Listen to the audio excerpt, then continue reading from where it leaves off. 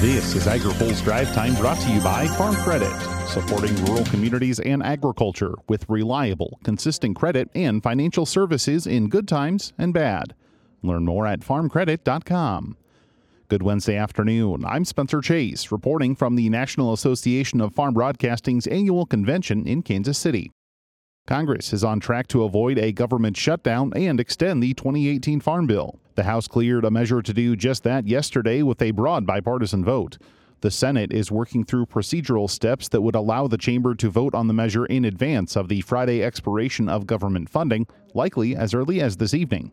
Approval of the measure would extend government funding for several departments through January 19th of next year. The bill also includes a provision to extend the Farm Bill through September 30th of 2024. Stay tuned to AgriPulse for the latest. In other news, the impacts of carbon sequestration and methane reduction efforts might be up in the air. The issue has generated a suite of efforts from private sector companies and federal initiatives from the Biden administration.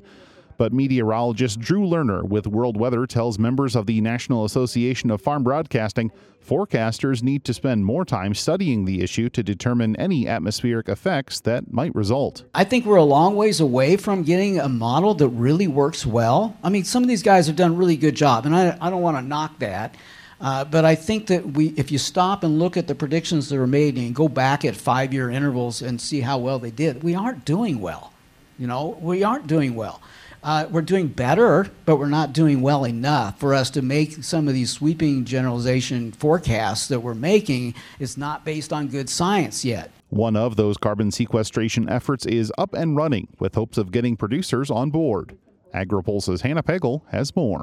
Advocates for climate-smart agriculture are encouraging producers to participate in the Farmers for Soil Health program to implement cover crops on their operation, even if that means starting small.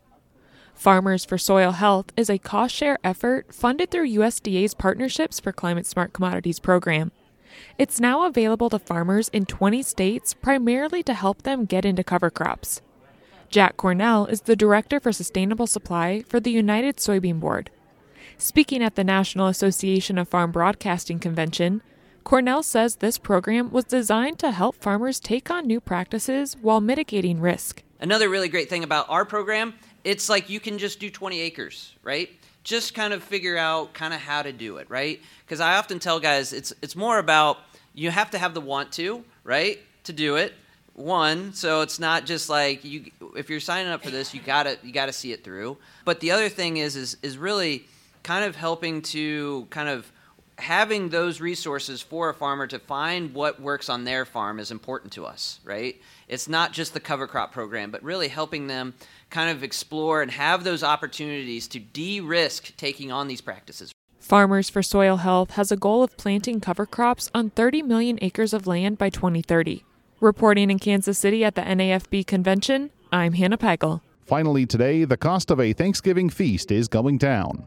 A nationwide survey from the American Farm Bureau Federation says prices for a meal to feed 10 people is down 4.5%.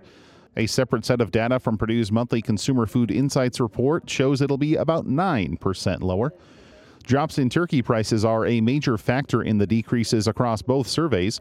Farm Bureau's report says prices for a 16-pounder are 5.6% lower than this time last year. The news comes after food price inflation was reported 3.3% higher year over year in yesterday's Consumer Price Index. That's a sharp drop from the 12.4% year-over-year shift recorded in November 2022. Now, here's a word from our sponsor. Today's AgriPulse Drive Time is brought to you by Farm Credit. Farm Credit supports rural communities and agriculture with reliable, consistent credit and financial services in good times and bad. We provide loans to farmers and ranchers, farmer-owned cooperatives, rural home buyers, agribusinesses, and rural infrastructure providers. As cooperatives, we're locally owned and governed. We help agricultural producers feed the world. For America's farmers, Farm Credit, supporting rural communities and agriculture. Learn more today at farmcredit.com. That's all for today's Drive Time. For more agriculture, trade, environment, and regulatory news, visit agripulse.com. Reporting from the National Association of Farm Broadcasting's annual convention in Kansas City, Spencer Chase, AgriPulse.